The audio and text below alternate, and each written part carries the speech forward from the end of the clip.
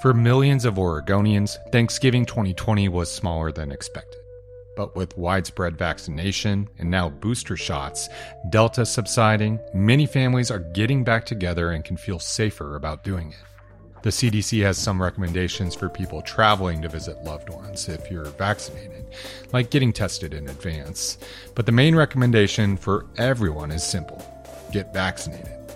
I'm Andrew Thien, and this is Beat Check with the Oregonian. Before we start, a quick thank you to our sponsor, Pacific Source Health Plans, for supporting the show. Up next, Grant Butler, the longtime food writer and editor for the Oregonian and Oregon Live. We talked about how to mix up your Thanksgiving recipes this year, and why it's okay to try new things for a dish or two. We discussed our deep reservoir of recipes, some stories about the newsroom's old test kitchen, and much more. Here's our conversation. Grant Butler, thanks for coming back on the show. It's good to be here. Grant, it's improbably it's Thanksgiving time. I can't honestly believe that we're already at this time of the year. I'm wondering, how do you find fresh ways every year to bring us all these delectable recipes that we should be thinking of, including in our Thanksgiving meals? Well, we've been cooking Thanksgiving recipes at the Oregonian for decades and decades. And during that time, we have built up a treasure trove through our recipe box feature of holiday dishes for every holiday, but especially for Thanksgiving, that are really good for any level of skill, any size of group, as well as all kinds of alternatives for people if you're looking to break out of your green bean casserole rut and try something new, or if you're looking for a different way of making mashed potatoes, we've got everybody pretty much covered.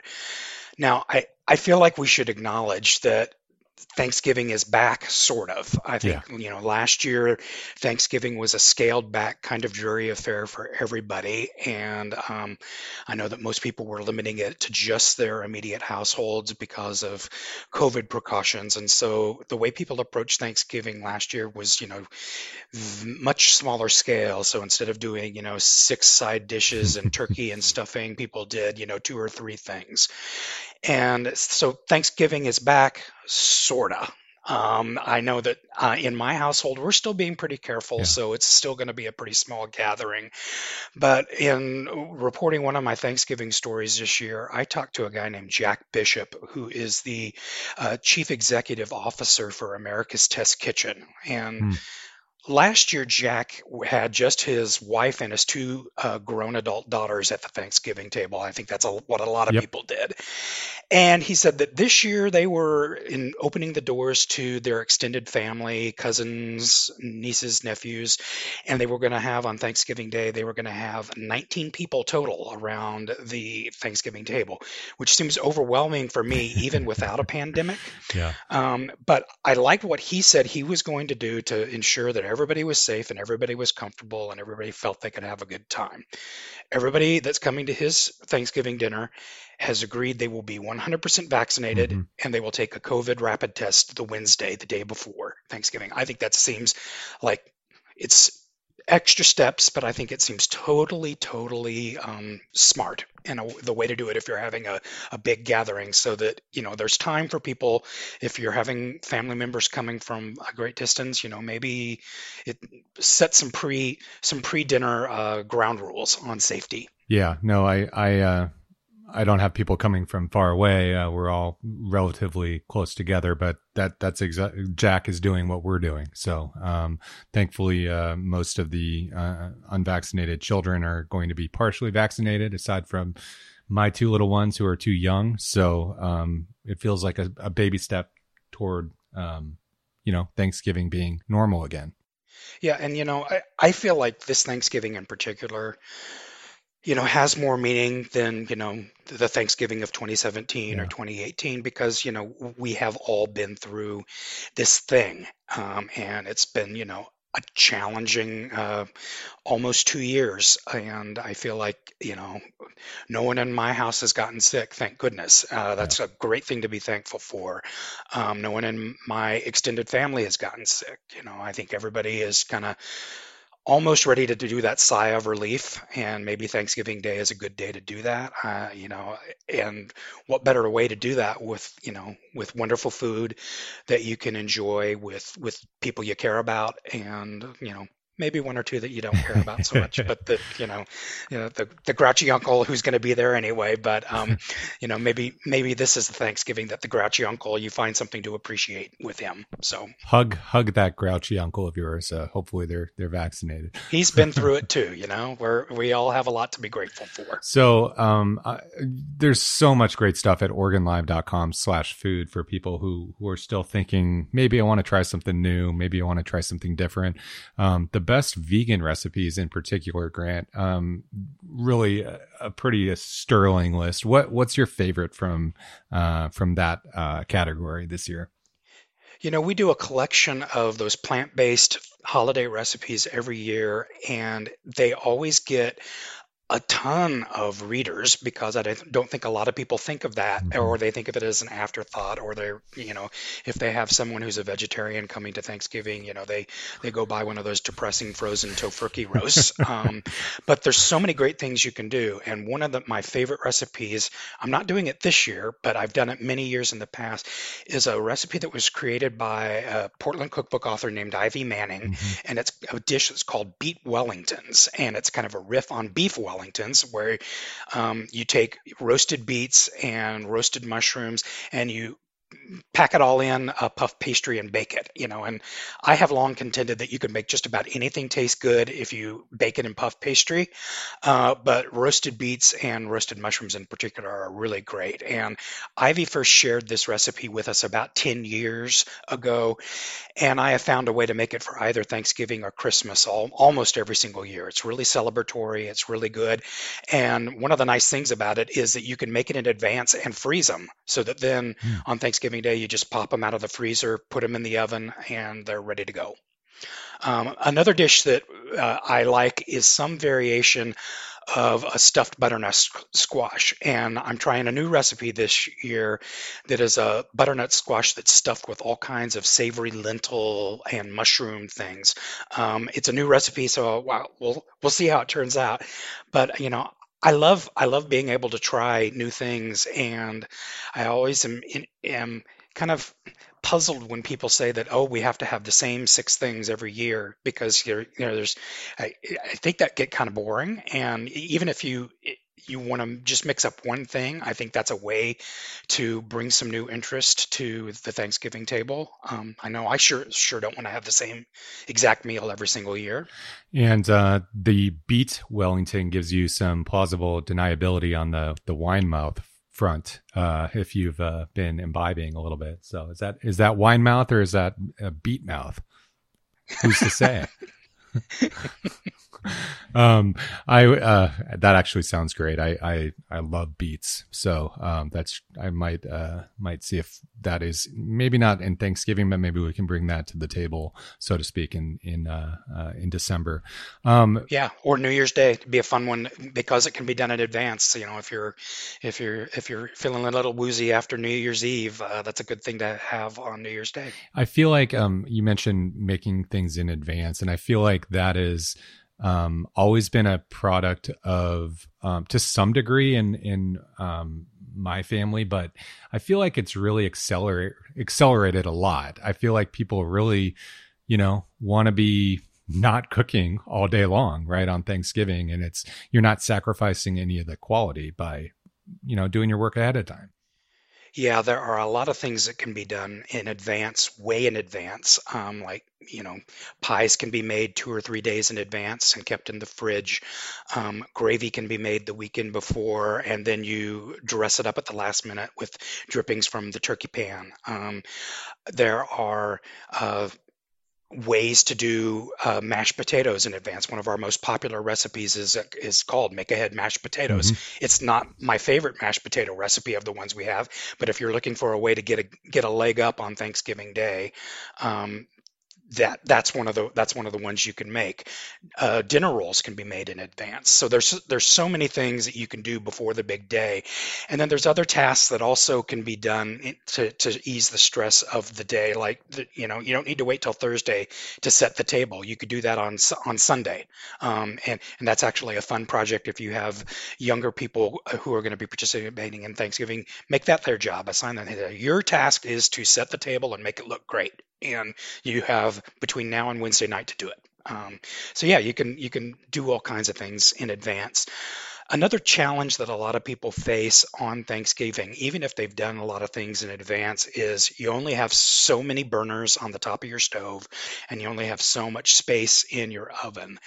And when I talked with Jack Bishop of America's Test Kitchen, he said that people often overlook cooking devices they have that don't require um, using the oven or the stove. And one of the new recipes that we have this year is for a fingerling potatoes that is loaded with lemon, parmesan, and herbs that you do in the slow cooker. Hmm. So you could actually set it up if you're doing your Thanksgiving as a buffet. You could go set it up on your buffet, turn it on, and forget about it.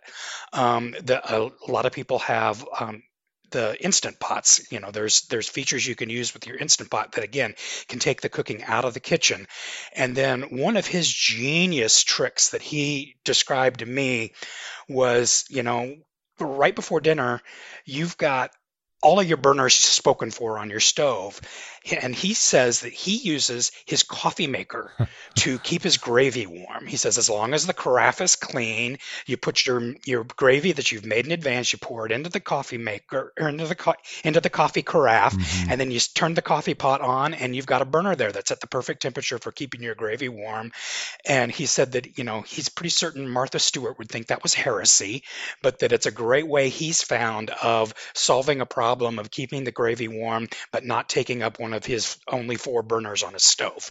I thought that was a great, great Thanksgiving hack. Yeah, and to be clear, this is not like people might be familiar with bulletproof coffee where it's coffee and butter.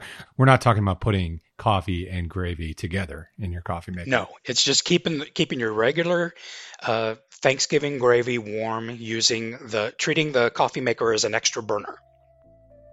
Let's take a break, then we'll come back and talk more with Grant Butler, an editor for The Oregonian and Oregon Live, who's covered food and food issues for decades. So you talked about America's Test Kitchen a few times. The Oregonian had a test kitchen for a long time back in our old building. I never got to really experience it in its glory. So can you regale us with some old test kitchen stories if you have time, just things that stick with you? I miss the test kitchen. When we moved to our new building, we didn't have a kitchen facility, so the test kitchen became my home kitchen. And it's just not as much fun as it was when we had our test kitchen, when we would, have that great day in December when we would test all of the new Christmas cookie recipes, and then we'd share them with everybody once we'd done the photo shoot. I know that people really loved the smells that would come out of the test kitchen, and people would know when we were doing apple pies or when we were baking our testing our new Thanksgiving recipes, and people would know that at some point later in the day there might be things to sample. And one of the other things that was fun about having the test kitchen was we would get opinions from people, and that not everybody likes everything, and sometimes the dish that really appeals to me might not have appealed to you. And it was always good feedback to get on, as we were tweaking recipes and trying to find ways to make them better. Getting many palates to taste things was a great way to to improve recipes and make them better. Are you saying editors have opinions on how to make recipes better too, Grant? Is that what you're saying? Yep, we sure do. We sure do. But one of the things that I guess I most miss about having the test kitchen, it was just fun. We had our test kitchen director was a kick in the pants, and she would make it so much fun to go back there and work with her. And if you were developing a recipe, it was really fun to get her input on how to make it better or ways to make it more streamlined and easier. So it's not as much fun doing it just at home, but I'm glad I got that experience, and I sure learned a lot about how to be a better cook from working in that test kitchen. Oh, I bet. I wish I came a few years earlier. Would have been I would have been one of those guys lurking in the shadows, waiting for the food to come out. Oh, alas, such is life. You mentioned the recipe box earlier. Could you describe that a little bit more for listeners and readers? Where can they find that, and some other great recipes that are in there that aren't Thanksgiving related? I got a note about Sharon's flaky buttermilk biscuits being particularly to die for. Yeah, you'll find Recipe Box at recipes.oregonlive.com, and it's a searchable database of more than 3,000 recipes that have appeared in the Oregonian and Oregon Live over the years. And it's got stuff for just about every occasion you could have, spring, summer, winter, fall. You can find recipes for some original recipes that were created in the Oregonian Test Kitchen, as well as many recipes that have appeared in cookbooks over the years that we have tested and shared with readers. One of my favorite recipes that was developed in the Oregonian kitchen is Sharon's Flaky Buttermilk Biscuits, which is one of our most requested recipes from readers. It's a foolproof buttermilk biscuit recipe, and that we get constant requests from people to reprint it in the print edition because they've lost it, or they had a move and the recipe somehow went wayward. It's a really good one. You'll also find all kinds of great recipes at Christmas time for cookies. If you're looking for new things to put in your Christmas cookie tins, we've got all of them. We've got so many of them, including we cracked the code on a homemade version of the Starbucks Cranberry Bliss Bar. We spent a lot of time, this was about a decade ago, trying to figure out what exactly made that confection that you get at the coffee shop so good, and we nailed it. And we were the first place to nail it. It's been co-opted far and wide since then, but I can say with authority that the Oregonian was the first place to crack the code of the Cranberry Bliss Bar. We gave it a different name. We call it a Cranberry Ecstasy Bar. So if you're searching Recipe Box, that's what you want to look for, Cranberry Ecstasy Bar. And we did it first. Wow. I will be furiously typing that into my web browser when I finish here. What else would you want to say just about this time of year, or anything you're looking forward to, or kind of you're thinking about? I appreciate you taking time to talk. Yeah, fall is my favorite time of year for cooking because there's just so many ingredients that you find either at the farmer's market or at your grocery store that just, feel like the culmination of the year. I love all the squashes. I love all the pears and apples that you find right now. And, whether you prepare them simply or in the case of like the fall fruit, you eat them in their raw state. It's just such a delicious time of the year. And, a lot of that comes together at the Thanksgiving table. It's really kind of the culmination of the flavors of fall. And again, I just encourage people, if they're thinking about mixing up their menu, check out Recipe Box. We've got lots of ideas there. We're sharing lots of our favorite recipes right now at OregonLive.com/food. You'll find some of our favorite recipes from over the decades, as well as different ways of preparing turkey and all of the sides that you want to have. And it's just it's a fun time to cook, and Thanksgiving is just a great time to celebrate family and good things to eat. And how lucky we are this particular Thanksgiving, most of all. No kidding. You said it. Well, Grant, thanks so much for talking about the project and our offerings and making me hungry. It's time to go make some lunch. I appreciate it. Always good to talk to you, Andrew. Thanks for listening to Beat Check with the Oregonian. I shared a link to Recipe Box and some of Grant's latest food coverage in the episode notes. If you try and like the Beat Wellington before I get a chance, hit me up on Twitter at Andrew Thien. I want to know what it's like. Thanksgiving's arrival means it's holiday season, and so many families need help now more than ever. The Oregonian's annual holiday fundraiser, Season of Sharing, is up in full swing. Each year, we highlight social service agencies and nonprofits that are doing vital work across our state to help families and people in need. Go to OregonLive.com/sharing to learn more about who we're partnering with this year. I shared a link and details on how to donate in the episode notes. If you like this show, give us a 5-star rating and review in Apple Podcasts. It really does help other people find the program. And tell a friend. Help spread the word. The best way to support our journalism is through a subscription to Oregon Live. You can do that at OregonLive.com/pod support. Until next time.